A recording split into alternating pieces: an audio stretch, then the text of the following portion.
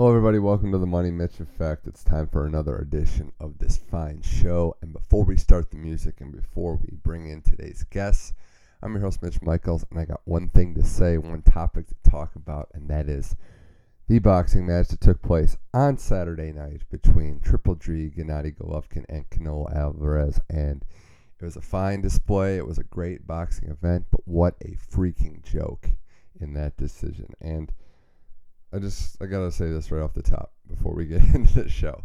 If it was a draw, that's fine. You know, it was a tight fight. I had Golovkin winning by a decently significant margin, a couple rounds, clearly, I thought. But it could have been close on scorecards. And I get it, Golovkin was stalking him. Alvarez was kind of against the ropes and likes to counterpunch. And I get that there's styles to fights. And, I'm more of a guy who lands more punches, guy dictates the fight. I thought Hagler beat Leonard back in the day, before I was around looking at that fight. But to the judge that had it 118 to 110, what are you thinking? 10-2 Alvarez. That is a judge that wants nothing to do with a fair fight, that wants Alvarez to win before this is going on. So, or just completely incompetent. Teddy Atlas said crookedness in boxing, and I'm inclined to believe it because people I know that don't watch boxing can point out and be like, this guy won that round, this guy won that round fairly. So it was a shame, it was a shame that there's a blemish here. Now we're going to get this fight again, at least once more, probably twice more, but you can't have that. You cannot have unfair scoring like that. You think Mayweather-McGregor's bad for boxing? I don't personally think it's as bad as this. I don't think it's that bad at all. But the people that say that, it's like, what are you watching here when you have terrible scoring? So that's my piece. I thought Golovkin was robbed of a fair scoring judge. I don't know if he was robbed of the fight necessarily. I thought he won, but the robbery was that we had a judge that clearly had an agenda or, unfortunately, was gotten to. That's my piece. And now there's the music being played. It's the Money Mitch Effect. I'm your host, Mitch Michaels. Great show planned for you today. All football edition. I'm going to talk to my boy Joe Crisali in a little bit as we break down the NFL. But up first, going all the way to NYC, Ron Schultz, who works for Yahoo Sports, does some stuff for The Vertical. We're going to talk college football, USC, Texas, Clemson, Louisville, Florida, Tennessee, and look forward to a big week 3. And talk about his podcast, Sneaker Yahoos. We're going to talk about that. He started his own podcast as well. But it's Ron Schultz first on Joe Crisali on the NFL. This is the Money Mitch Effect.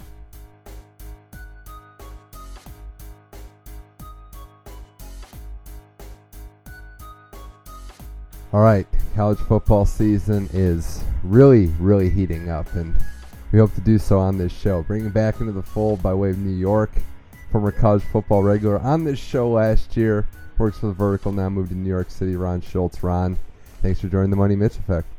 Yeah, thanks for having me on again, Mitch. Good to be back. I know it's been a while. I think this is the second time we've talked since you moved to New York, but this is the first time we've talked about college football, which I know gets you going, gets a lot of us going. And we're on the heels of a couple weeks in a row now where we've seen some consistently good, close games. I know that there's week 0, week 1, everybody gets that itch in their mouth, but I think it's until you finally see good football on the field, some late game drama. At least for me, Ron, I don't know how you feel, but I don't really feel like it started until you get to see those drama moments at the end that weeks 2 and 3 provide. Right, yeah, I think I agree. I mean, that's what you're thirsty for, especially after summer, just baseball. At least for me, I'm not a huge baseball guy, but love when it comes down to football season. And while, those first week games are always fun, games like Texas and USC, that's what really gets your motor going and reminds you why you love college football so much. I know, although I'm surprised you say that with your boy Rice just going crazy. Well, yeah. Yeah, I mean, he's doing well. The rest of the team, not so much. Yeah, I hear you. But I do want to start with USC Texas because what a game that was.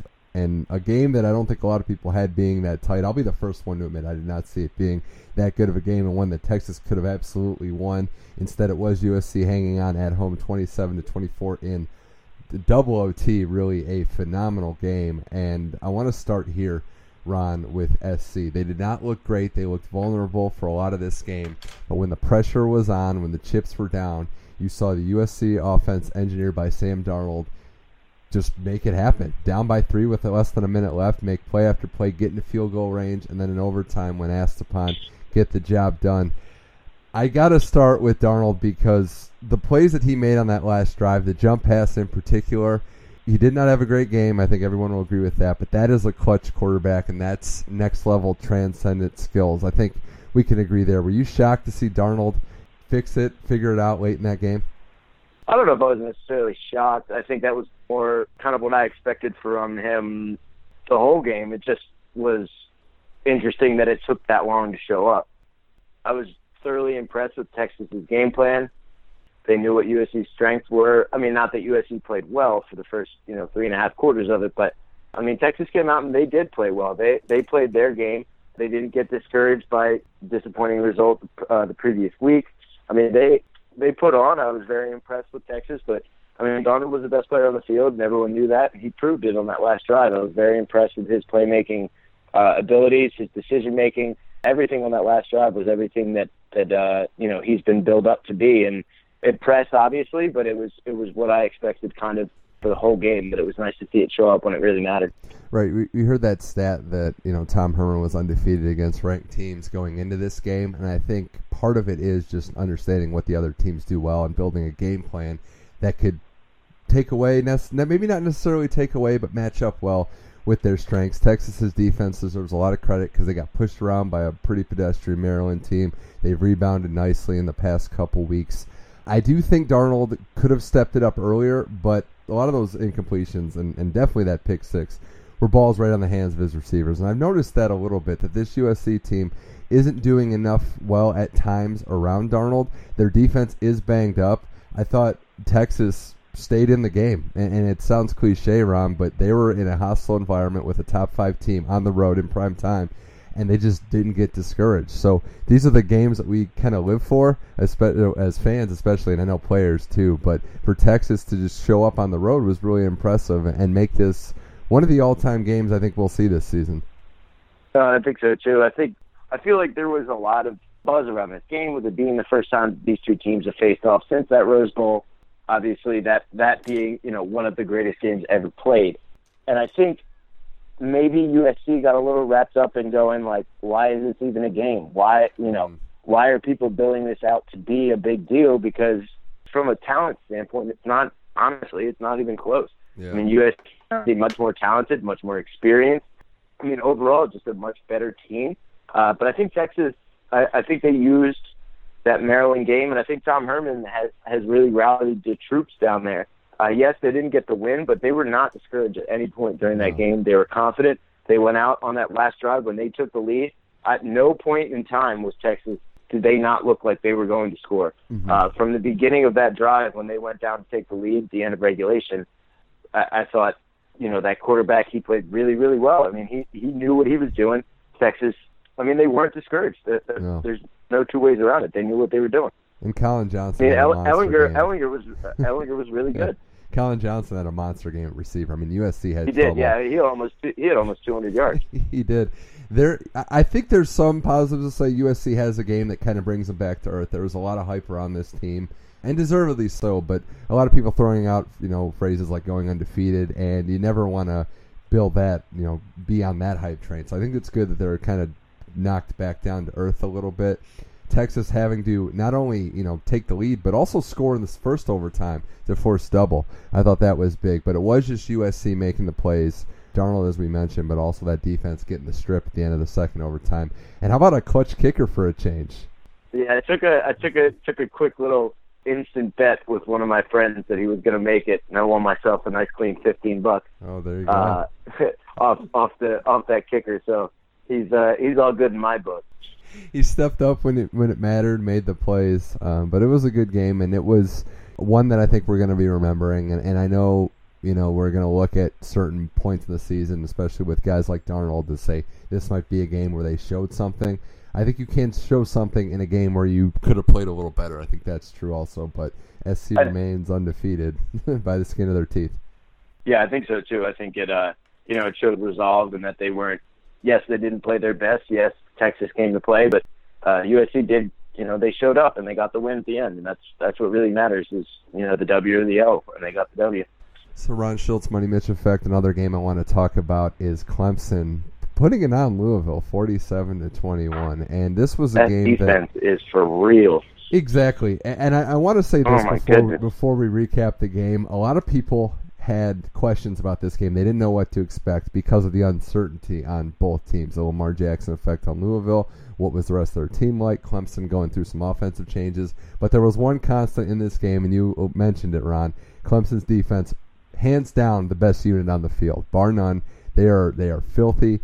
And I almost say now that they've beaten Louisville and the way they beat Louisville, it almost, at least till they get to the big money games, it doesn't even really matter who their quarterback is when you have a defense like that in ACC play, at least. No, and I think I agree. And even given that, I thought Kelly Bryant played well. I think he showed up. I mean, look at the put on the board. They didn't struggle. Not that Louisville has a stellar defense in themselves, but I mean, if you have decent quarterback play, decent offensive play, and that defense, that's a scary team. And honestly, I think they moved up to number 2 in the rankings this week, and I think deservedly so. I think you could even make a case for them to be number 1. I mean, they looked like the best team in the country on the field last week. I think there was so much hype around that Louisville game. Can Louisville finally beat Clemson? They don't have Deshaun Watson. They're not the team they were last year. Well, they might even be better than they were last year. That Clemson team is for real. Well, I absolutely think their defense is better than last year. Offensively, though, whenever you lose Watson and some of those playmakers, it's hard to say, but absolutely better on defense. And what's crazy to me when you watch this game, you usually say this a lot about offensive players, like they get going, they pick up steam as the game goes along. That's what you could say about this defense. They get better as the game goes along. So when it was 7-7 at the end of the first quarter, you still got the sense watching the game, I'm checking out that sideline, how they handled themselves, like they knew they were just settling in. And when Louisville only had one real playmaker that they could count on to get anything against that defense, and it takes a reigning Heisman Trophy winner, Lamar Jackson, I think that speaks volumes for just how deep and talented that roster was. They were not going to let Jackson beat him by themselves, and they just did not have the firepower. No, I think Brent Venables came in with a great game plan. They'd seen him last year. There's a lot of film at this point on Lamar Jackson. And, Louisville just doesn't necessarily have the playmakers on offense around Lamar Jackson to make him, as versatile and as volatile as he was last year. I think that's a lot of what it was. Last year, I think they had a little bit more around him. People hadn't seen him before. They didn't really know exactly what he was giving them. Now, and especially with a coach like Brent Venables, he knew what he was getting in for. And with an experienced defense, a confident defense, they shut Lamar Jackson down. They did. And, you mentioned Bryant playing well. You mentioned the offense averaging 6 yards a carry on the rush. But the biggest thing with Bryant was no turnovers. No turnovers as a team. And I think Lamar Jackson gets going. When he, that Louisville offense strikes on turnover, Jackson big play back-to-back, you're like, what happened? If Clemson doesn't turn the ball over, they keep maintaining either scores or field position, that really hurts Louisville's chances in addition to that stellar defense Clemson has. Right, absolutely. And, you look at Bryant, he had 316 yards, a touchdown, and 26 yards on the ground, 2 touchdowns on the ground. He was good. I'm not going to sit here and say that, you put him in the Heisman conversation because of this game. That's not what I'm saying. But he was as passable as they needed him to be. He got the job done. I think the question was with Clemson this year is with losing Deshaun Watson, will Kelly Bryant be a thorn in this team's side with all the talent around him? Will he be able to step into those shoes? And in a big-time game, prime time, on the road, the kid showed up. He did. And that just makes me upset now that Francois got hurt because I wanted that game to mean something. Clemson, Florida State, or at least be more important than what it probably will be. And now it is, honestly, after this game especially, it's Clemson or bust for the ACC to get to that playoff. Absolutely. I think as long as Clemson takes care of business, they pretty much have a spot in the playoffs as long as they don't lose a game that they're not supposed to. And really the only one I could see that happening is that FSU game. Yeah, and I just think now with Florida State looking weaker, with the rest of this conference not as strong maybe as it was a year ago, they might not get in with one loss. It might take a perfect season. Right, exactly. And I think that's the thing is last year they did have that loss to Pitt. I don't know if they can afford that this year. Mm-hmm. Yeah, it's very true. Well, we'll have to see what happens with Clemson going forward. One team I want to give a lot of credit to and a lot of time on the Money Mitch Effect. Maybe the best performance last week, Ron. I don't know if you'd agree, but what the Oklahoma State Cowboys did to Pitt was downright scary. 59-21, 49 points in the first half. How serious should we be taking this team? I know it's the Big 12. I know it's a lot of points. I know in the playoff the track record hasn't necessarily been there in the last couple of years, but maybe based on this week and the last couple of weeks, should we take Oklahoma State as a legit title contender now? I think that they're a top 5 team in the country right now. I think this team is absolutely as good as it comes. If we could play Bedlam next week, I would be all for it. I mean, Oklahoma State's offense is absolutely surgical. Mason Rudolph, if he's not on your Heisman board, you're not watching college football. I mean, the kid is unbelievable. James Washington is the best receiver in the country. That running back that they have, Hill, Justice Hill, I think is his name. Mm-hmm. He can really play too. I mean, honestly, Oklahoma State's offense is the best in the country, and I don't think there's a question there. The question really is can they do it on defense? They haven't been tested yet. Right now, I mean, they look great. Their defense looks good because they haven't really played a tough offense. But they will have to, their schedule down the line, they will have to play Oklahoma. And that's going to be the question. I think the winner of that game, as long as there's no screw-ups, will be in the playoff. Yeah. Whether it's Oklahoma State or Oklahoma, whoever wins that game, as long as neither of them loses, they should be in the playoff because I think right now, you got two of the top 5 teams in the country in the state of Oklahoma. What's crazy, too, is that, and I like the fact that they're going to play a little earlier this year because of the weird, Big 12 playoff system where it's basically a round robin. So conceivably they could be meeting twice or however we see it, whatever their new title game structure looks like. I got to give them credit because as far as 3 games has gone, they've looked great. Now, they will be tested a little more. TCU coming up, which we'll get to at the end of the show, the number 16 team. That'll be a good test. And then obviously Oklahoma. And there's some pitfalls in there. Kansas State, West Virginia, a couple others as well. But I like how this offense, you mentioned surgical. They feel like they're going to score every possession. And it's that confidence factor. Rudolph is absolutely a Heisman contender, though I will caution you a little bit, Ron, with the fact that it's early. We've seen Heisman contenders come and go 3 weeks into a season. And there's no way that either he or Mayfield wins the Heisman without a good game against the other team. That's just not going to happen. So absolutely, that's absolutely true. So I'm saying, are they a top 5 team? I can't really say now. They're six where they're at seems just about fine. Right now Ron, obviously we're just basically politicking for these teams because they'll figure a lot of this out on the field. So where they're ranked now doesn't necessarily matter. The rankings in week 4 really don't mean anything, especially until those playoff rankings come out. That's what really matters. I mean, the AP is the AP rankings. It is what it is, but it only really matters when we get down to the time where they start ranking up for the playoffs. So they're dominant this week. I do think, though, still, it's only going to be one team because I think, like we were saying with Clemson just a second ago, Oklahoma State probably has to run the table. Now, if they lose a tight game close and then maybe put one on Oklahoma, maybe you could say they're in there, but they don't want to leave anything to chance. And with their schedule, if they beat TCU convincingly, there's no reason to think that they can't go undefeated, just like Oklahoma, if they win this game, can't go undefeated. I feel myself having to pull the reins back because we're still about 2 months away from the Bedlam game. Right, and you don't want to fully overreact, obviously. And like you said, they've only played 3 games, but I think it's okay to get a little excited about a team like this because they're fun to watch. I mean, there's no other way to put it. Whether you're a fan or not, if you're a fan of college football, you gotta love watching this team play.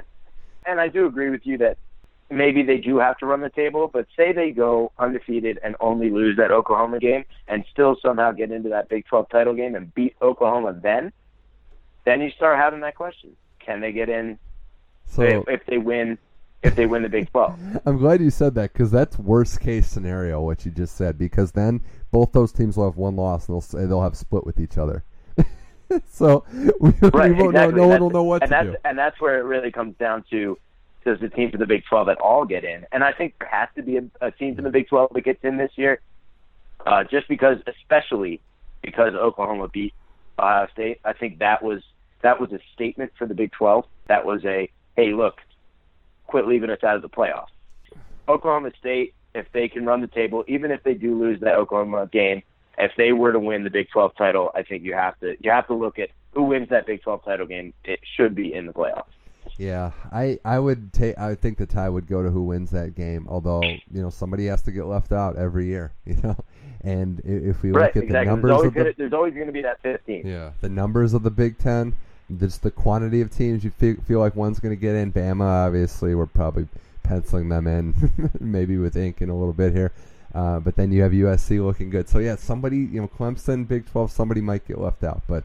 Right, you wonder about a Penn State in the Big Ten.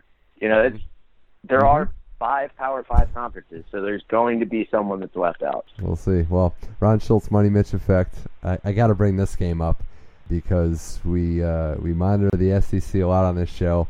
The ending of the week, Florida, Tennessee. Florida wins 26-20 on a Hail Mary. 63-yard pass. Poor Sully indeed. Just a heartbreaker for his Tennessee Volunteers. And I just want to set the table with this. Florida was in control of this game, 20-10, and Tennessee stormed all the way back. Could have gone for the winning touchdown, couldn't convert, settled for the tying field goal. Florida stalling out on offense, and then Felipe Franks just goes 63 yards to Tyree Cleveland for the Hail Mary improbable touchdown win. First thing I'm going to say, Ron, how does this happen? Maybe 2 years in a row now. Remember, Georgia would have been a Hail Mary loss, pretty much the same if they don't get one back to them at the end of that game. But when the ball is 63 yards away from your end zone with basically time for one play, that's all they're going to do. How does Tennessee repeatedly fall for these plays? Honestly, I don't have an explanation because I was floored by how poorly the prevent defense is there. You have one play. They have one shot. You have to put everyone back in the end zone. Just get everybody back. Knock it down. Put in your tallest receiver. I mean, the Eagles. I'm bringing it to the NFL, but the Eagles had a shot at a Hail Mary. Guess what? They put in Travis Kelce in there to knock the ball down. The Chiefs put in Travis Kelce to knock the ball down. What Tennessee has allowed to happen, I honestly have no explanation for it. I was surprised. I mean, yes, the kid was fast and he ran behind 2 guys, but you guys shouldn't even be covering him up there. I was blown away. It was bad.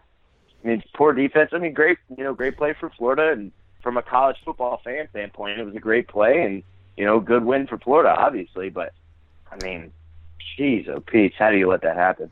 Yeah, and Franks, the fact that, I mean, I give him credit because he chucked that ball. Like, I didn't think he had the arm to get it to the end zone, and he threw a strike, and Cleveland ran under it full speed.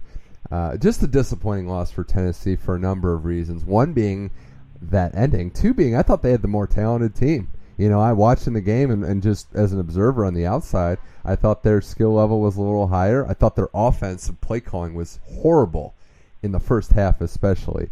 I mean, the amount of times that they tried to just lay up to no avail, they get inside the goal line and they can't score. They come away with nothing. I'm not on the Butch Jones sucks bandwagon yet, but this game isn't helping his defenders. Let me tell you that. No, that's for sure. And what didn't help his defenders either was his statement today when someone asked him about how they couldn't score when they had first and goal from the 1. They said that they checked out of a run play on first down. Then they thought about going for a quarterback sneak on second down, but the quarterback that was in he had that tweak in his arm. The backup quarterback hadn't taken any snaps from under center during practice, so they didn't want to do that. So then they passed again, and then on third down it obviously didn't work. And it's like, are you kidding me? I mean, right. It's first and goal from the 1, man. Like, how do you have that many excuses on deck like that? Put a defensive lineman in the backfield, give him the ball, and let him run somebody over. It's first and goal from the 1. It just does. It blows my mind. It was a rough game. Coaches, I swear, they overthink those short yardage situations so much. Especially on first down. Just run it right in. It's first and goal. Just run it. Even if you run it 4 times, I almost guarantee it gets in. Very rarely did something like that get stopped. And to not run the ball at all from first and goal from the 1, come on. Yeah, we were talking about this too because, and I don't think this Florida team's that good either. The way they looked against Michigan, the schedule's going to heat up for them. Tennessee losing a game that they should have won. Their defense isn't very, or their offense isn't very good. No, their defense has some players, but it's a lot of who's going to come back, who's going to from the suspensions. But if you're betting against that Brian Kelly coaching tree, I have a parlay for you. Right, Michigan State this week, Georgia the following week. I think it's 2 weeks away, maybe 3 weeks away over Tennessee. If Georgia beats Tennessee, Butch Jones' job is going to be in serious jeopardy. That's my opinion. I think so too, and I think Georgia is a better team than Tennessee. Yeah, I look, man. I know we feel bad for Sully, our mutual friend, in this right, whole thing, but they need to probably start from scratch. But it's the truth. Yeah, I mean, you can't be losing this games repeatedly. I mean. And we talked about the offensive play calling. It's a main reason why they were down 2-3 scores in that Florida game last year to start. And it took some big plays to get themselves back into it. I don't know. I'm saying this with no affiliation to either program, but Tennessee absolutely should have won that game, and I would be very, very heartbroken to lose that game, as opposed to maybe one where a team might be better. But another team I do want to mention quickly before we get into some games this week, Ron, that looked awful. A horrible performance by LSU, and on the flip side, a great performance by Mississippi State as they put it on LSU at home in Starkville, 37-7. The number 12 team in the country gets destroyed. The crazy thing is, I'm not that. With Syracuse coming into LSU next week, man. That's how bad it was. That's how confident. That was awful. Well, I wouldn't go that far. Marching down to Baton Rouge, going, maybe we can beat this team. I wouldn't go that far. Full disclosure, not going to go that far. Hey, you gotta have faith, man. Oh man, but Mississippi State, I thought they had a chance in this game. I think Dan Mullins is one of the best coaches in the SEC, but I didn't see this coming. 30 points. I mean, LSU's offense again looks terrible, but their defense from the second quarter on, Ron, just got pushed around. Well, and yeah, this is supposed to be the best defense in the SEC and possibly the best defense in the country, and it's not. I mean, there's no other way to put it. It's not. They looked pretty awful. And they got pushed around by a team that definitely has much less talent than they do. I mean, there's no other way to put it. LSU has more talent on both sides of the ball than Mississippi State, and I think you're right. I think it comes down to Dan Mullen got the job done on the coaching side, and I don't know if this is an Orgeron issue or the guys just didn't execute or whatever, but I mean that's embarrassing. It is 37-7 to an unranked opponent. That's embarrassing. The one advantage I think they have is Nick Fitzgerald. I think we'd all agree on that. That he is one of the underrated quarterbacks probably in the country. He's been doing it for a while. Look, it's the same old song and dance with LSU for whatever reason. If a team can get up on you, if a team gets an advantage, they can't throw the ball. So then they become one-dimensional, and defenses can easily key on that running game. And next, we talk about coaches in jeopardy. How about LSU Texas A&M coming up? That could be, right. That could be a Hoosier gets fired. The whose seat is hotter bowl with Sumlin and Orgeron. I mean, neither of them have been lighting the world on fire, and I think they both have the chance of getting themselves fired if they don't win that game. And part of me thinks too. Well, let me spell it out for you too, Ron. If Syracuse wins, he's fired. He's gone. I think. Orgeron's gone. And it'd be funny because Orgeron also used to coach at Syracuse. So, maybe we'll pull a little bit of the Scott Schaefer, what he did to us, with Middle Tennessee. We come in there, we march in. It's not going to happen. I'm not getting my hopes up. But if we do, it'd be pretty dope. Well, not going to lie. Not going to lie. Well, I want to transition now, Money Mitch Effect, Ron Schultz, to talking about your alma mater. I'll give you some time to talk about it. It hasn't been the best start of the year. I think you'd agree, but what are your feelings right now about Syracuse football just going forward? And I know the Middle Tennessee loss hurts, but what do you think this season can bring? Anything? Can you maybe get to bowl eligibility? Is that in play? Maybe. I think that the Middle Tennessee loss could have bumped us out of it. I mean, we got to pull off an upset. So we have 2 wins now. If we look forward at the schedule, I think we can beat Pitt. Pitt looks pretty terrible. Yeah, they're awful. I think we can beat Pitt. Who knows about Wake? Because Wake is putting up points like crazy. Yeah. The question is, can we put up points with Wake? I don't know. The Fighting Dino Babers put up 50 the first week, 41 last week, and only 23 the week before. So do we have an explosive offense when it works? Yes. I guess the question is can we do it against Wake? And then I think we can beat BC. So let's see. That's 5 wins. So in there, you have to beat either LSU, NC State, Clemson, Miami, Florida State, or Louisville. So you got to pull off one of those upsets to get to a bowl game.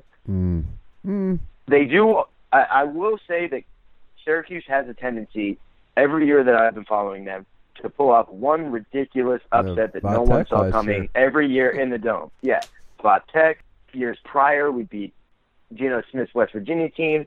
They beat number 9 Louisville when Teddy Bridgewater was there. There is some Dome magic. I do believe that. Okay. I think there is usually one funky win in there. But the question is can they get it done against the teams they're supposed to beat? Because, I mean, they simply didn't against, Middle Tennessee's supposed to come in to the Dome. I mean, that was, I think everyone had that marked as a win for Syracuse. And from a talent standpoint, Syracuse has it all over Middle Tennessee, and they didn't get it done. So the question is do they get it done against the right teams? And then, can they knock off a Miami, somebody? Yeah. Well, I think can they knock off a team they're not supposed to? I think that's why they brought in Babers, though, right? Win those big games to win at least. Right, and they're and they say that there's the Babers, the second year leap. I mean, he's at every school that he's coached at. The second year that he's been there, those teams have jumped up. It's a little bit different when you play in the ACC and you play teams like Clemson, Miami, and Florida State in a 3-week span. I mean, that's a little tougher than what he was doing at Bowling Green and the MAC. Nothing against Maction, but the ACC is a little tougher. So it's, it's hard to recruit to Syracuse, I think. But it's fair. I think it's hopefully it's coming. I mean, it's not.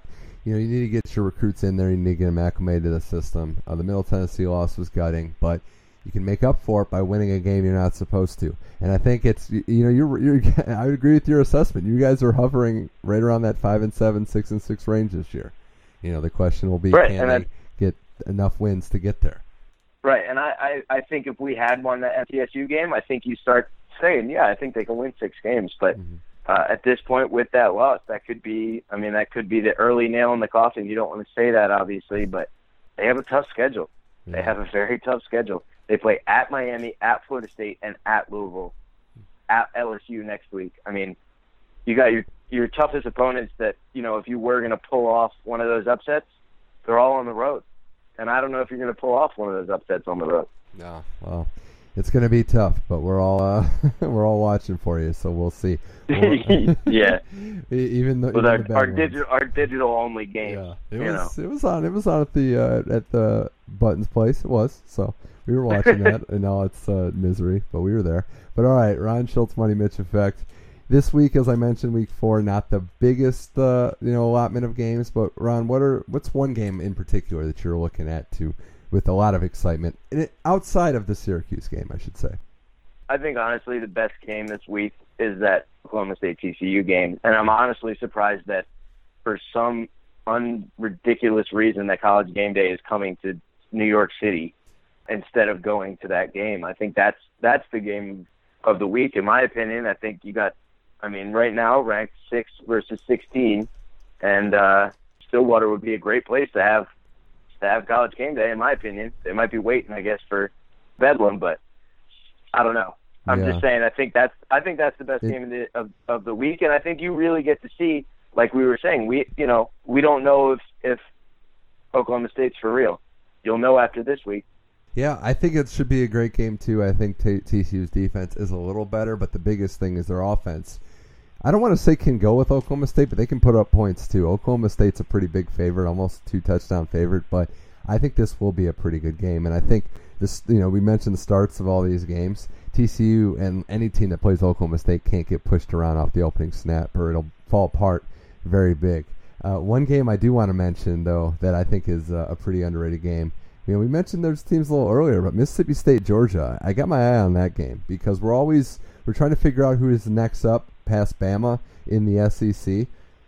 Mississippi State showed something last week. Georgia's at home. They beat Notre Dame. They've got their tough part of the schedule coming up. I wouldn't sleep on this game being a classic. No, I think you're right. I think that game, you really get to see if Mississippi State stepping up and beating LSU, or was it LSU just simply not having enough? And this is where you see if they step up. And you also get to see what Georgia's made of, because I think there's been a lot of hype around Georgia I mean, hype around Georgia that hasn't been there, and I couldn't tell you the last time there's been as much hype around Georgia as there is right now. So you get to see what they're really made of. So I agree. I think that's the SEC game of the week to watch for sure. I think so as well. And I do want to mention a couple games before we wrap this up on the West Coast. The game that I'm going to have my eye on this week is Stanford-UCLA. I think that could be something to see because I think UCLA shown that their offense very good, defense very bad. Now, will Stanford be able to play Stanford football because they haven't looked hot either? So I think this could be a very intriguing matchup and also another chance to see Josh Rosen, maybe against a little better defense this time. Right, and I think Stanford, they were real high after, they hung with the SC for a little while there, and I think there was a lot of confidence coming in, and then to go and to lose at San Diego State, I think was definitely a blow for them. But then if you look on the other side of the ball, UCLA, they get that amazing touchdown that may have been a bobble and not a touchdown to win it and come back and win in week 1, and then they go to Memphis and lose. I mean, I think both of these teams kind of were high and then got knocked down a little bit last week. So you really get to see who's going to step up. I mean, I'm not going to sit here and say Stanford's going to find their way into the Pac-12 title game because I don't think at this point with 2 losses and with Oregon and Utah and Washington State and Washington on schedule, I don't think that's in the cards for them. Their defense is definitely good. Their offense is the question. Yeah, this is the unpredictable game. Stanford is a 7.5-point favorite right now, so they open up at about 9.5, and I think UCLA is unpredictable. I think this game could be a nail biter, and I don't know what way to lean on it. The last 2 games I want to talk about, Ron. Do you think there's any chance Michigan State knocks off Notre Dame this week? It's to be a 4.5-point game, I think, right now. Honestly, I'll never count out a D'Antonio coach team. I think they do show up for big games. The issue with Michigan State is, for them, I feel like they do the same thing that Syracuse does, which is they don't show up to the games that they're supposed to win. Yeah. It should help as underdogs here, yeah. Right. And, I mean, whether Michigan State is technically the underdog or not or whatever, but, I mean, playing Notre Dame is always a big game. It's always on a national stage. And for this Michigan State team, I think it's kind of a put up or shut up type deal. They're not a stellar team. They're not great. They're not going to win the Big 12 or the Big 10. I'm sorry. But if you can go and you can beat, obviously Notre Dame's coming to them, but if you can beat Notre Dame, you start talking. I mean, they are 2-0, and then you start questioning maybe they pull off a Michigan upset. They still have Penn State and Ohio State coming up. I don't think this is Michigan State's year. But, I think it's always a fun game when a Michigan team plays a Notre Dame team because I think there's all that Midwest college football love kind of blending together there, and it should be a fun game. Right, I would agree with that, too, and I also just don't know how good Notre Dame is either, so I think I don't think anybody really does. Nobody really knows if they're good or not. Well, if you want my pick for a potential upset looking at this, I'm going to go to a familiar place you and I both know. That's Pac-12 After Dark. Late game in Boulder. Colorado-Washington, Ron. I think that could be a good game. Washington is a 10.5-point favorite on the road. Now, I don't know if they're going to lose this game, but that's just a lot of points to go into a Colorado team that made the Pac-12 title game last year. I don't know, Ron. I think I'm pretty optimistic here. Yeah, I mean, if you're going to take the points, I think this is definitely a game you could take where Colorado at least covers, if nothing else. That receiver that they have, I think it's Shea Fields or somebody, they got a great receiver, and winning in Colorado is a tough place too. I mean, that's a tough place to play. I think it's an underrated tough place because people don't really think of Colorado as, but they made the jump last year. I think they became a force to be reckoned with, and I think you have to give them the respect. I do think that Washington is a better team. They're a more talented team. They have all-around better players. But the beauty of college football is you never know. It doesn't always come down to talent. It comes down to execution and just getting it done, better game plan. I agree with you. I think if I were betting this game, though, I would probably bet on the points. I wouldn't bet on Colorado beating Washington, but I think it could be closer than the spread predicts. So I know Browning's a good quarterback, but he didn't have his best game in that Pac-12 title game. That's probably the main reason why I'm thinking this could be a lot tougher game. You mentioned how good that place is to play. I'm It's early in the week. We'll see how I feel at the end of the week, but I'm leaning points, not outright win. But you never know. And then upsets happen in college football. Why can't it be in Boulder this week? I think this should be a great game. And for all you East Coast junkies out there looking for something to watch on Saturday night, this is it, I think. Yeah, I definitely agree with you. I think it could be the good game at night. All right. Well, Ron Schultz, hey, thanks for coming on College Football Talk on the Money Mitch Effect. But you recently started your own podcast. Want to share some of that with us? Tell us how it's going. Yeah, give a little plug. One of my buddies and I that work down at Yahoo. I work over at Yahoo Sports here in New York, and we're both pretty big sneakerheads. So we decided to start a little sneaker podcast called Sneaker Yahoos.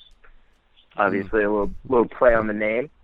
But I mean, if you got any listeners out there, you guys are into kicks and just want to hear us break down whatever the biggest shoe releases are coming out, we break down a quick little, best shoe to get for the money, an undercover shoe that you can get right now. Just a little bit different, a little bit break from just sports, but it's a cool way to kind of bring fashion, style, and sports together, because you start, you talk about the athletes that run them and how that goes, and you get a little bit of a look into the companies and what they're doing and how they decide what shoes go where. So if you guys are interested, give it a listen. It's called Sneaker Yahoos. We have a Twitter page, just at Sneaker Yahoos. Throw it a follow and give it a listen if you're interested. All right, yeah, we'll definitely check that out. And hopefully you're not having to go do remote shows when they release the Jordans, because that could be dangerous. No, yeah, I'm definitely gonna we're gonna stick with the online releases. I think for now. There you go. All right, that's good. We'll definitely check that out. Ron Schultz, thanks for coming on, and good luck with everything. And maybe more importantly, good luck to Syracuse this weekend. Thank you very much, and thanks for having me on again. It was good.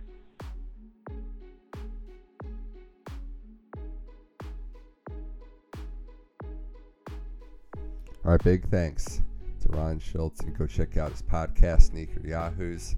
Keep watching college football. Always never know what you're going to expect. It is like Forrest Gump's box of chocolates. You just never know what you're going to get.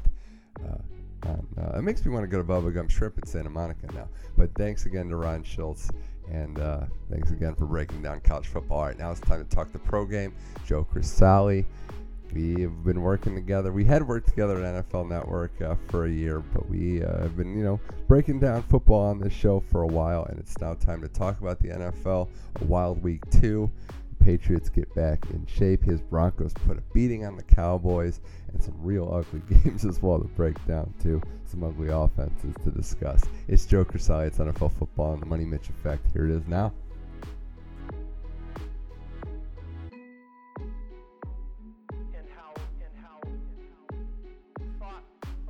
Well, week 2 in the books. There's a lot of excitement, a lot of ups and downs in the NFL season. Let's start with a down, and that's the color rush was back. Texans and Bengals, and my God, was that the worst game you've seen in this last decade? Yeah, it was terrible. But you can't really blame the guys. I honestly don't blame the players, because that turnaround for them to get ready in game form from Sunday to Thursday is ridiculous. Like, your body is not going to recover from that type of beating that you take during a game within 4 days, while you're also practicing within Monday, Tuesday. Actually, only 3 days. They have 3 days to prepare and for their bodies to recover while they're, practicing. And your body's not going to recover that way, so they're just going exhausted into those Thursday games, and that's why I think these games have been sucking major butt in the last couple of years. Yeah. Well, I'm glad you brought that up. A couple of points that I want to bring up. One being the Dolphins and Bucks, who have 16 straight games to go now, no bye week. Why don't they just wave the white flag for the Thursday night game? It just makes the most sense. But the bigger point being, I would rather not do Thursday night and just do a doubleheader on Monday night every week. Yeah, the doubleheader on Monday night in opening week is always interesting. You get the first game that starts at, 7:20, and then the late game. And the only problem with that, though, is you're going to have to watch at least the second game on Monday Night Football on mute, because it's on listenable. Not a big Rexy fan, huh? Rex and Beth, the newest duo. No, that was terrible, especially because it was my Broncos playing, so I was expecting it to be you got to hear a decent game. You got to hear Sergio Dip. Yeah, that was the best part. Came back inside from walking the dog, and I just heard him saying, "This guy is having the time of his life," and I was like, "What the hell is going on right now?" We gotta have him do multiple sports, like have him interview coaches in the NHL. Try that, or sideline interview Greg Popovich. Just mix and match him until we find the right setup. But yeah, man, Thursday nights though, you're not gonna get the best product on the field normally. I will say too. Texans O-line, really, really bad. Bengals' entire offense, disgustingly bad. So it wasn't the best recipe. Now, I know I'm saying that before the Rams play the Niners next week, but the Texans are going to win ugly. And the Bengals are just a train wreck on offense. I think Dalton's on borrowed time as that quarterback. Yeah, man. I don't know if it's Dalton just for him. I think it was the OC that they had, because when they had Hugh Jackson there, he turned Dalton and Green into like the best duo ever. Maybe not ever, but they were awesome. Then they got this new guy in this year, or to the end of last year and this year, and just things weren't clicking. And they drafted, I know I'm going to bring this guy up, and he's going to crap on me, but Joe Mixon, they drafted that dude that punched that chick in the face at Oklahoma. That's how he's known. When you watch the games, he knows what to do. He runs, to me, when I watch him play, he looks like Le'Veon Bell. He's built like Bell, and he has the same patience, and he runs like him. And he knows what he's doing. And every time they put him out there, he was getting positive gains. And he was getting them in positions to get first downs and move the ball down the field, but they kept taking him out. And they kept putting in Jeremy Hill, and he was just running into an O-lineman's back doing nothing. And Gio Bernard was just trying to maneuver his way around. If they can get, like, a decent system of plays where they have Mixon and they get the ball to Green. I know Green and Dalton are the hookup, so why are they not throwing him the ball? Mm-hmm. Just didn't make any sense. Yeah, and they got to switch to their strengths, and if that's not Dalton, I mean, there's nobody else. They fired the offensive coordinator. Like, there's nothing else to do now except for, bench Dalton. And I don't know. I mean, I thought this team was trending downward. I think, that appears to be the case, but it was a win for the Texans. Let's switch to positive topics, because I know there's one thing that's got you brimming, and that's the Denver Broncos. What they were able to do to the Cowboys yesterday, 42-17. Very odd game with the lightning delay in the middle of it. Denver was in control then, and they just added to their lead. But, Joe, Trevor Siemian, I mean, we know this Bronco defense is good, so I'm not too surprised that they played well yesterday. But this is a quarterback that a lot of people weren't even sure he'd be on the roster on this team. And here he is. Not only is he a starter, but he's one of the top 10 quarterbacks in the NFL right now. This might be the most shocking thing of all in the league. I know, dude. What it is they got Mike McCoy at OC, and he clearly is clicking with Siemian. Yeah. And Siemian, the way that they're drawing up these plays and everything that's happening, he's getting the ball out of his hand much, much quicker than he was last year. And I think that's what you can attribute to the huge difference. And he has a lot more confidence. He's throwing balls into tight zones that he wouldn't have done last year, where he would wait in the pocket, and now he's not waiting in the pocket. He sees this guy that he wants. He looks off the other dude, and he throws the completion, and that's what you want, especially the guy like Siemian. He's smaller. He was born in Danbury, Connecticut, town over for me. So what a I mean, he grew up in Florida, but that's where he was born. But he's been great, and for what he did to that Cowboys defense cannot be taken lightly. I know that they mixed in the run game pretty well with C.J. Anderson, but he was making some pretty good throws to Sanders and Thomas, and he had some good ones to Virgil Green. The one he had down the middle in the third quarter was pretty dope. But the guy's got how many touchdowns did he have in the first game? He had 4 this game. I think the first game he had 2. 2 or 3. 2 or 3. So, I mean, he's looking pretty good. And if this offense is going to play like this, then the rest of the league should just hand in the white flags now. Okay. Well, because no one is passing that defense. So you're saying that Trevor Siemian probably had some Whalers gear as a kid. All right, I can dig it. He was probably a Whalers. Yeah, he's a Whaler. He's definitely, I don't know. He was born in Connecticut. He didn't grow up in Connecticut, so who knows? Well, look, I also think, I mean, he's been playing great. He's a smarter quarterback. You can see that he made the leap, that we often expect these young quarterbacks to at least show progress, which we haven't seen in young guys like a la Blake Bortles. But Simeon has taken that next step from a rookie that's really raw to a guy that's confident making the throws and isn't staring down his receivers. But we saw what happened last year at the end of the season, Joe, and I think C.J. Anderson being healthy is a big part of this too. Because you said they're mixing in runs. It's good when you have a guy they trust back there that can be the bell cow, that can keep the defenses honest. I think you mix in the total package. I think McCoy's biggest impact on this offense is that they're unpredictable now. It used to be a cliche, Denver's just going to try to run the ball, maybe open it up on third down.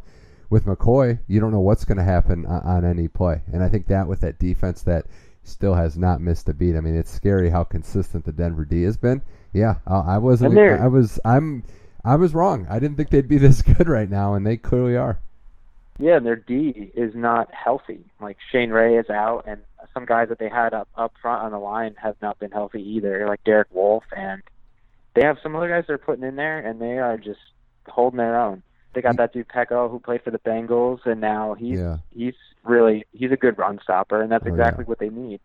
And they holding Elliott at 9 carries for 8 yards, that shouldn't be taken lightly. And picking off Dak Prescott, who's only thrown now 5 picks in his entire career, is it's crazy.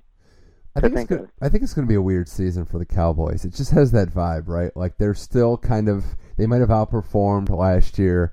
I don't know offensively if they're as explosive. Dez just looks like he might be regressing. I don't know what's up with him.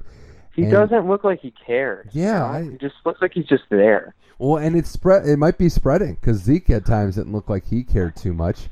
It is a tough place to play. It's hard to overreact after 1 week. The Patriots have taught us that year in, year out. So I want to see more from this Dallas team, but it was just a weirdly poor performance for them. So I'm willing to give them the benefit of the doubt being just one game, but hats off to Denver. Now, your other team, I need to clarify this. Have you given up on the Jets? Have you checked out? Yeah, man. I'm one team. I'm one man band now, and everything. I've dropped that. I'm sick of listening to everyone's crap over. He's got 2 teams. I love how we bullied you. We effectively cyber-bullied you out of having 2 teams. Who said bullying was all that? It was that, and then some other things. But you gotta at some point you just gotta separate the two. Well, the Jets. Luckily for you, the Jets are awful. You picked the right and one. And that's not why. I have to put out there that's not why I decided last year that was it. So the Jets are a team that aren't really going anywhere, and they're clearly building for the future. And the Raiders, in the other direction, now 2-0 with a very, very big win over the Jets. But I was on the camp that, Joe, after the Raiders beat the Titans, it was kind of an uglier game. I expected to see a little more from that offense. I know it's the Jets, but the Raiders putting up 45 points, looking like that offense that we expected to see. Carter Crabtree 3 times, Richard, beast mode in the backfield. I know defensively they still have some questions, but I think Oakland's offense, it's safe to say, Joe, is on pace to be one of the premier ones in the league this year. Oh, yeah, they got that firepower on offense for sure. It's just you got to look at the teams that they got to match up with in their own division even. Like, can that high-powered offense what a division, go man. through the Denver defense the way they looked last week? That division is so good. Like, as good as any division I've seen in a long time, the AFC West. Exactly. And then the Chiefs are good. The Broncos are good. The Chargers, they're the Chargers. They just lose in the fourth quarter every time. Yeah. Classic Chargers. Yeah, I think the Raiders, Raiders, Chiefs, Broncos, all 3 of those teams can go all the way this year, how they're built, and they're just built so differently. The thing with the Raiders, though, and I think you'd agree with this too, that quick strike ability, that ability to get on the board quick and in a hurry, that could just snowball through these teams. So I think there's going to be a lot of teams beating up. The defense looks a little better. Khalil Mack is not the only player on that defense. But we have to probably see them play teams other than the Jets to really, jump on board. But that third team, the Chiefs and the Eagles played a good game. Philly seems like they're a solid team this year. But I also get the sense, so people are going to look at the scoreline and say, well, the Chiefs only won by 7, and it was closer. The Eagles made it interesting late. I get the sense, and this is no knock, it's probably the opposite of a knock on Kansas City, Joe, but the way Andy Reid coaches, they're not built to blow teams out. They'll win by 7 every time, and he'll enjoy the heck out of it. Yeah, absolutely. That's exactly the way I would put it, for sure. Kareem Hunt, as much of a value pick as that's been, I mean, I know it says the year of the rookie running backs, but it's crazy to think that he's at this point in time the best rookie running back, this third rounder out of Toledo. But you watch him play, and the explosiveness there. I mean, I don't know if we were not expecting the big playability, but the stat of all those, 5 touchdowns from scrimmage in his first 2 games, just remarkable stuff from the kid out of Toledo. You know who he reminds me of? He reminds me of a former Andy Reid player, Brian Westbrook. I knew you were going to say that. He's not a huge guy, but he does literally everything that you need him to do. He can catch passes. He can run inside the tackles, outside the tackles. How did he get drafted so much later in the draft if he's this good? It was the depth thing. I feel like young running backs are just so undervalued now, and ones that are taken early, like Gurley, they just turn out to not be good.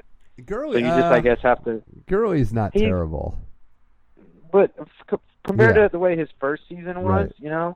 Yeah, I think this year Hunt got screwed. I think Hunt got screwed by the fact that there were so many other good running backs in the class that went to bigger schools.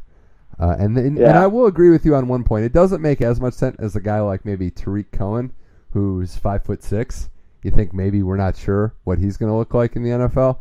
But, yeah, with Cook and with Fournette and with McCaffrey, I think he just got, overshadowed. But it's a shame because this Chiefs team is good too. And it's funny how all 3 of these teams match up with each other. Because I think the Chiefs match up more favorably to the Raiders than the Broncos, but I don't know that I would agree. Yeah. I think it's just like a merry-go-round of teams. I think they're all probably going to beat each other once, and the Chargers will blow like 5 games in division late in the final minute.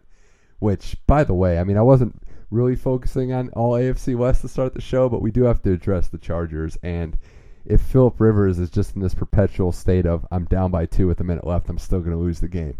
Because it seems like we're in a vortex right now. Yeah. I do also have to apologize for my yelling earlier. Brandon Marshall actually caught a pass, so that was something that was happening.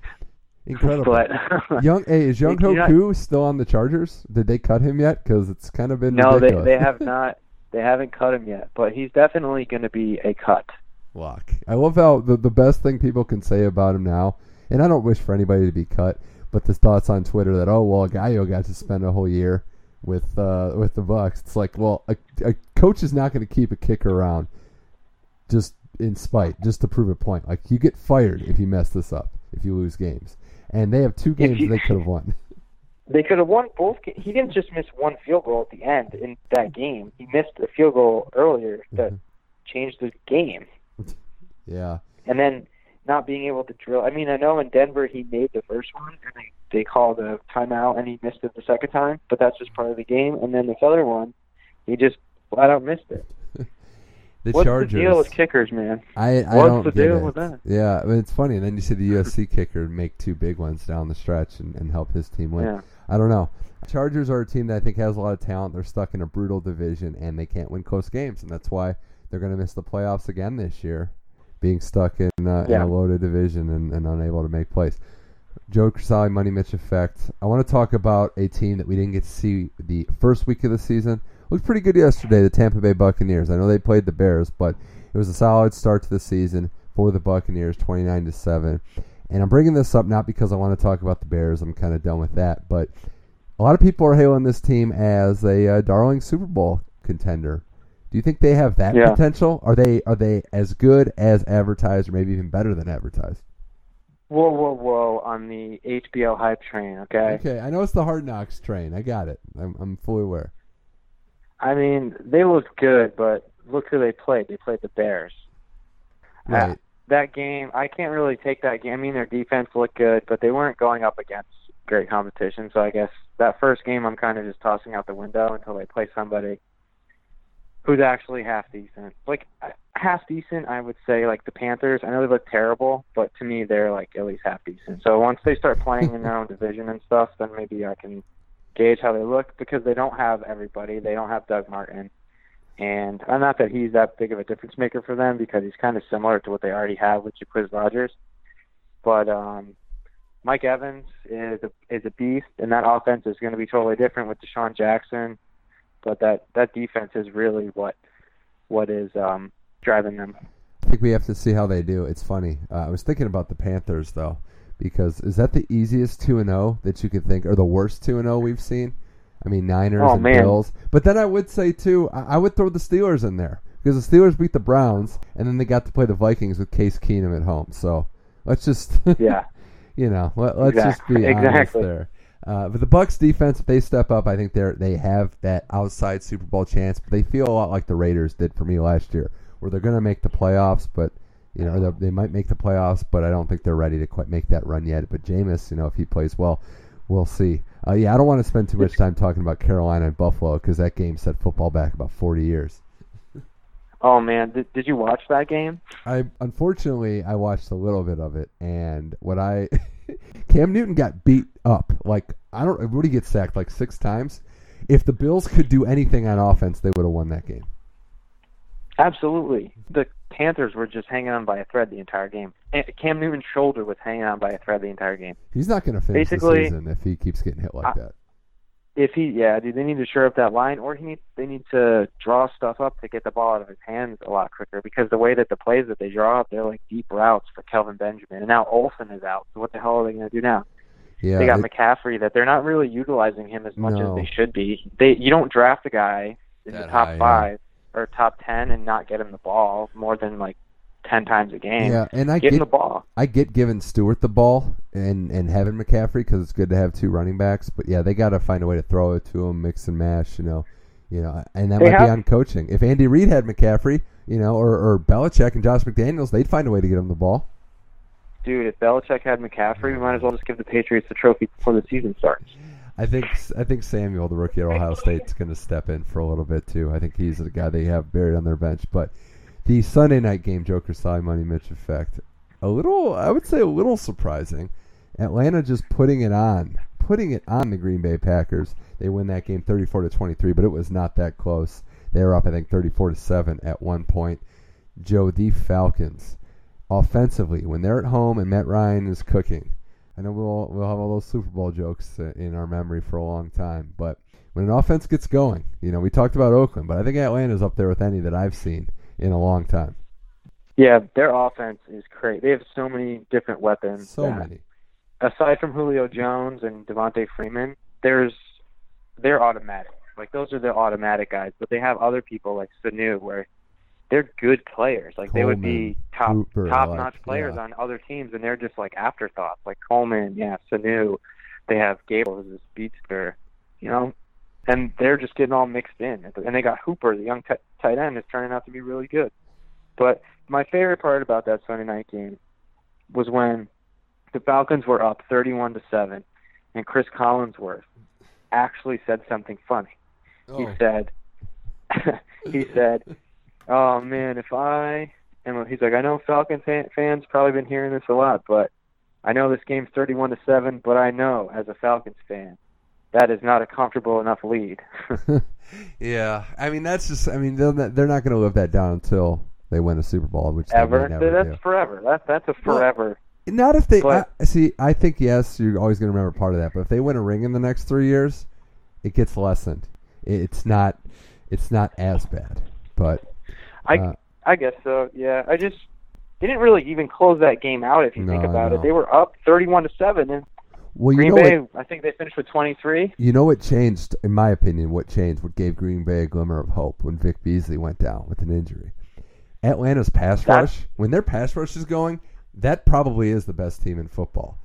Offense, top to bottom to defense. Because if they can get to the quarterback, because their secondary is not the best. I mean, every team has weaknesses. It's how they're designed. It's, you can't pay everybody. But Atlanta's strength is getting to the quarterback, and they made Rodgers' life miserable. If he's out, I mean, he's going to be out for about a month or so. That's going to be something to look at there. But Green Bay just cannot. They're having a tough time protecting Rodgers. They're having a tough time staying healthy. How many receivers went out with an injury yesterday? Yeah, they lost their top 2. They lost Cobb and they lost Nelson. That's huge. Now, my boy Martellus Bennett needs to get his head out of his butt, playing, and get me some fantasy points, because that's ridiculous. Hey, it's a Green Bay tight end, man. You know what the game is. You figure, though, Aaron Rodgers. You figure Aaron Rodgers is the quarterback. He's got actually a talented tight end. He'll get him the ball. The answer to that is no, he won't. Hey, he'll get you a Hail Mary against the Lions or something. A couple weeks from now, something like that. But Joe, we talked about games setting back football for a while. Another awful game yesterday, Seahawks-Niners. I mean, that was... oof. And the funniest thing is the Seattle touchdown, the only touchdown, was on a total Russell Wilson ad-lib, make a couple guys miss, chuck it up, play to Paul Richardson, which I respect the hell out of Russell Wilson. But this team's got major O-line problems, and without that being fixed, I don't care how good the defense is, I don't care how good Russell Wilson is, they're not going anywhere. Their offensive line is the biggest piece of Swiss cheese I think I've seen since the Winnipeg Jets defense. That's pretty fair. I knew you were going to go a hockey reference, but can't really stop. Well, anybody. When you say Swiss cheese, or a sieve, you gotta go hockey. Yeah, like I was thinking, who's the guy Tyler Myers on the Sabres that wouldn't fight when Miller got beat up? That guy. Yeah, he's no longer on that team. They basically just turtle, to steal a hockey reference, whenever things go tough. I mean, Wilson's running for his life back there. The Niners are not good. They are not a good football team. So for this to be a 3-point game at home, not a good sign for the Seahawks. I mean, this division is... Thank God they're in the NFC West, not the AFC West. Right. If you think about how lucky the Seahawks are that their division is starting to go down south, and by starting, I mean like the Cardinals, they don't look as good as they have in previous years. Oh, yeah, that's safe to say. Like, a team as bad as the Seahawks looked are about as big, they're a lock pretty much to win that division based off of how bad the other teams are, which is totally terrible. But that team will put it together somehow towards the end of the season, and they'll be like the most fired up team as it goes along. But that's just how they are. They're just going to fight. Right now they're searching for an identity, and they don't have it because they don't have a good running game. Their offensive line is terrible, and their defense is good. Mm-hmm. That's what they have to do. And I guess if we're comparing apples to apples, Trevor Siemian is better than Russell Wilson. Well, he's playing better right now. Yeah. But is he a better player? Let's let this season finish before I'm ready to make that commitment. I think the Seahawks, too, I mean, their style, the old adage, styles make fights. They could probably beat anybody in the NFC in one game except for the Falcons. I just don't think they could beat that team with that offense. I can't. There's no way. Yeah, that's the one team that I will never say. Yeah, any other team, even Green Bay it's got to be a low scoring game. Minnesota we've seen, but man, they are not beating that team. No. Hey, Green Bay took them in week 1, though. They did, but that was closer. That was closer than it probably should have been, a one-score game. But yeah, speaking of games that put the NFL back a couple generations, there's another one, another Seahawks game. Yeah, they're in a lot of these. I need your assessment really quick though of, do you think the Browns are as awful as they've been in recent years? They lose to the Ravens by 2 touchdowns, but I'll remember this game as a game that was closer than that, but Kaiser just kept throwing picks. Is this just to make you feel better? No, level with me straight. Come on, I got the Indians right now. I'm fine. Like, what? Level with me. I think the Browns are a lot better than people give them credit for. I'd agree with that. Like, Hugh Jackson is putting a band of misfits together out there every week, and they're really slowly becoming more familiar with each other, but they're still misfits. And once they start actually drafting players, like they got Kaiser this year, then they'll start to form. The team will start to form. But what's hard is they are not winning at all. They were close to beating the Steelers in week 1, and Kaiser was looking decent before he went down in the second game, and Hogan came in and Hogan was like, "Hey, play me instead." But I mean, yeah. They're gonna win some games. I think, honestly, they're definitely not gonna win. They're not going to lose more games than the Jets, so you have that to look forward to, I guess. Yeah, and part of me in the back of my mind just wants Sam Darnold or Josh Rosen or one of those quarterbacks. But I see what you're saying. Defensively, I actually like Williams and the head of Bounty Gate coming in and making the team tougher. But the Ravens are just another one of those teams built like the Chiefs almost, in a sense, not personnel-wise, but how they're going to play you. They're just going to play you with rugged defense. They're not going to be flashy. The Browns had their chances, just couldn't get it done. But yeah, I'm more optimistic. I know one of your favorite quotes ever was when Hugh Jackson said after they won their one game last year that hopefully this is the start of something. 1-16 now, or 1-17 now as a head coach. So with the Browns, so he's not entirely to blame for that. No, he's that not. 1-17. The personnel he's been given since he was there that's like maybe like a 5-year turnaround if everything goes right and nothing goes wrong.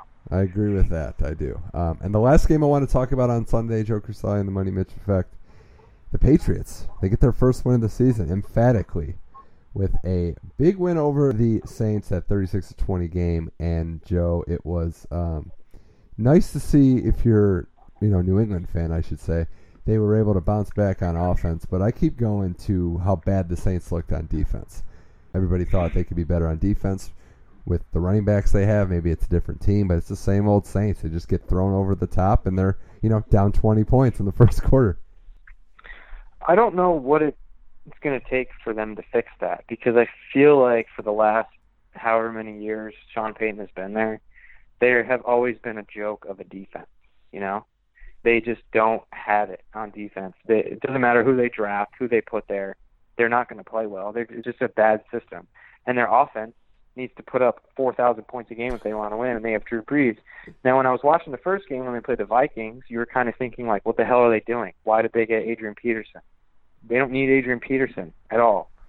They're not a smash-mouth team. Drew Brees drops back and throws it 60 times a game, and you hope that he throws for 5 touchdowns, and then you win. But they're just not built to win. I mean, no. you can't just have Drew Brees. Like the Patriots have Tom Brady. Great, the greatest quarterback of all time. They have Tom Brady. But he has pieces around him and they still run the ball. Are good players. Like if you're the Saints and you're like, all right, our best offensive player right now is Jimmy Graham. Let's trade him away. That doesn't make any sense. And you get a center, sure, you get a guy who's decent blocking, but that doesn't shore up your offensive line. You give away a player that's your best offensive weapon. And then they did it again this year. They gave the Patriots their best offensive weapon for a draft pick. Like, it doesn't make any sense why they would do that. And you're giving him to the best team in the league that just won the Super Bowl. So I just don't understand their front office's thinking on, all right, how many years was that? Out of the last 3 years, they decided to trade away their best offensive player for nothing in return. Yeah. So, you can just have him. Or at least, build up that defense that's still awful. And I'm glad you brought up the Patriots. Brady is great, all-time great, still playing at a high level, but they still run the ball. They're still committed to having a balanced attack. Gillislee carried for 18 carries. I think there's no balance there, and part of it is how bad that defense is. I mean, you can't really run the ball that much when you're down by that many points. You just start throwing it away. So, because you're down 7-0 before you even take your first snap. So where do you go from there? You probably think you're about to be down 14-0 if you don't score on this drive. So it's a lot of pressure. Since they drafted Cooks, they've been taking defensive players in the first round every time, but they're just not good. No. Like they just have bad scouting, It seems like it. Well, the Patriots, though, seem like it's back to business as usual, how good they are offensively. But I want to see how they do against a more complete team. I know there's plenty of time, and it's Tom Brady and Bill Belichick, New England Patriots, but the Saints weren't exactly the hardest game they could have after a loss. Mm-hmm. We'll see. Well, the Monday night game as we record this is Giants and Lions, and another offense that just looks awful. The Giants. New York Giants. But, hey, they could maybe pull this one out and salvage any thoughts of hope that I had for them this season. Well, Joe, before I let you go, this is what we're doing this year on the NFL shows weekly. We're acknowledging where we went wrong. So instead of things you've learned, I want to hear from the horse's mouth. Where were you wrong, whether it's going into this week or going into the season? What were you wrong on? What thought did you have that hasn't panned out? I know you're a big preseason predictions guy, so where have you erred, do you think, so far? I put too much thought. I guess my biggest thing is I put too much thought into the Chiefs trading to get a quarterback in the first round, so I thought that they were kind of on the downslide. So I thought that they were not going to be as good of a team as they are, and then they come out and they just demolish the Patriots in Foxborough. So I guess that's where I went wrong, is I thought the Chiefs were going to be not good, and that was totally wrong so far. So I was wrong on the Broncos, and I didn't think they'd be this good. I thought they could still actually be third in the division, which is crazy. And the Saints I thought would be good, and they're not. Not good, decent, and they're not even decent. So, I missed They're that. not even half decent. They're not even half decent. Well, Joe, this was fun. And lastly, you talked about games at Setback Football. Why don't I read off a few games that are going to be played in week 3? This might go down as the worst week of the season. We have Ravens, Jaguars, Dolphins, Jets, Rams, Niners, Browns, Colts. Week 3, baby. Get used to that. Get your popcorn ready, baby. Browns are road favorites. I don't know if this has happened since I've been legally an adult. Over the Colts? That the Jacoby Brissett? Yeah, but they're favorites on a road game. I mean, Jesus, that's like the eclipse. That's pretty much the only hope the Colts have. The only hope the Colts have at winning that game is that Brissett has some leftover Patriots residue on him, because it's like a winning residue, So that's the only thing that could make them win. He plays like out of his mind. This is going to full on determine whether or not I embrace the draft pick or not. If they lose this game, I'm going to be full draft pick mode. So, just warning everybody out there. If you lose the Colts. All right, so pick it straight up. You think the Browns are going to beat the Colts? I do think the Browns are going to beat the Colts, and I'm not saying that as a homer. I think the Colts are terrible. I think they're the worst team in the league, and I think the Browns are going to win an ugly, awful game that unless you're a Browns or Colts fan or a family member of the players, do not watch. Oh, Marshall. All right, so remember how earlier in the show I had told you that Brandon Marshall caught a pass? Yeah, I do remember. He was streaking down the sideline just now, wide open. For you viewers, if you want to tune in, fourth quarter, 13:54. If you want to look back on it, he's streaking down the sideline. Ball hits him right in the hand, drops it. You had to be loving that. Fantasy baby. Okay, well, I think that's a good place to stop for now. Well, Joe Crisali, thanks for coming on the show, and maybe Marshall with the drop. Marshall with the drop, yeah, it's fitting. And maybe I'll see you in the MLB playoffs. I don't know. Might have to party like it's 2007. Same time, same place, same results. Maybe, man. The Windians.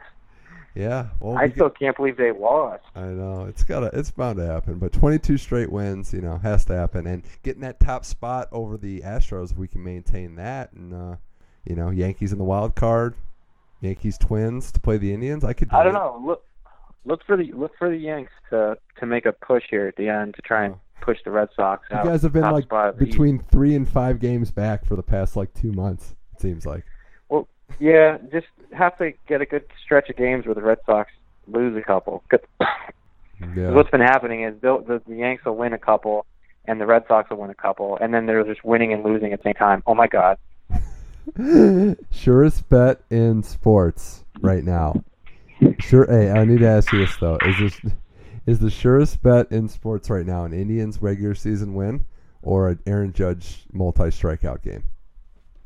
Indians for sure, because Aaron Judge is just going to drop bombs, like I said. No, he will, but he'll go 1 for 4, 2 to 3 strikeouts, home run. That's how he is. But all right, Joe Crisali, talk to you later. Thanks for joining the Money Mitch Effect. Have fun. Yeah, thanks for having me anytime.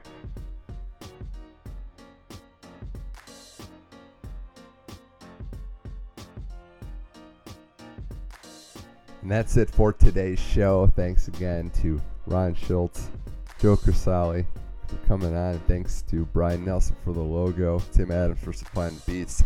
Thanks to everybody out there for listening, especially to that rant at the beginning of the show. I just had to get that off my chest. But if you like the Money Mitch Effect, you can listen and subscribe on iTunes, SoundCloud, and Google Play. You can even leave a review there if you would like. That's a favor to me. You're doing a favor to me. But thanks again. We'll have hopefully another episode this week. If not, we'll see you next week. I am Mitch Michaels. This was the Money Mitch Effect. You can follow me on Twitter, MoneyMitchM21. But until next time, this was the Money Mitch Effect. Keep enjoying, keep loving, keep yearning for those sports. I'll see you next time.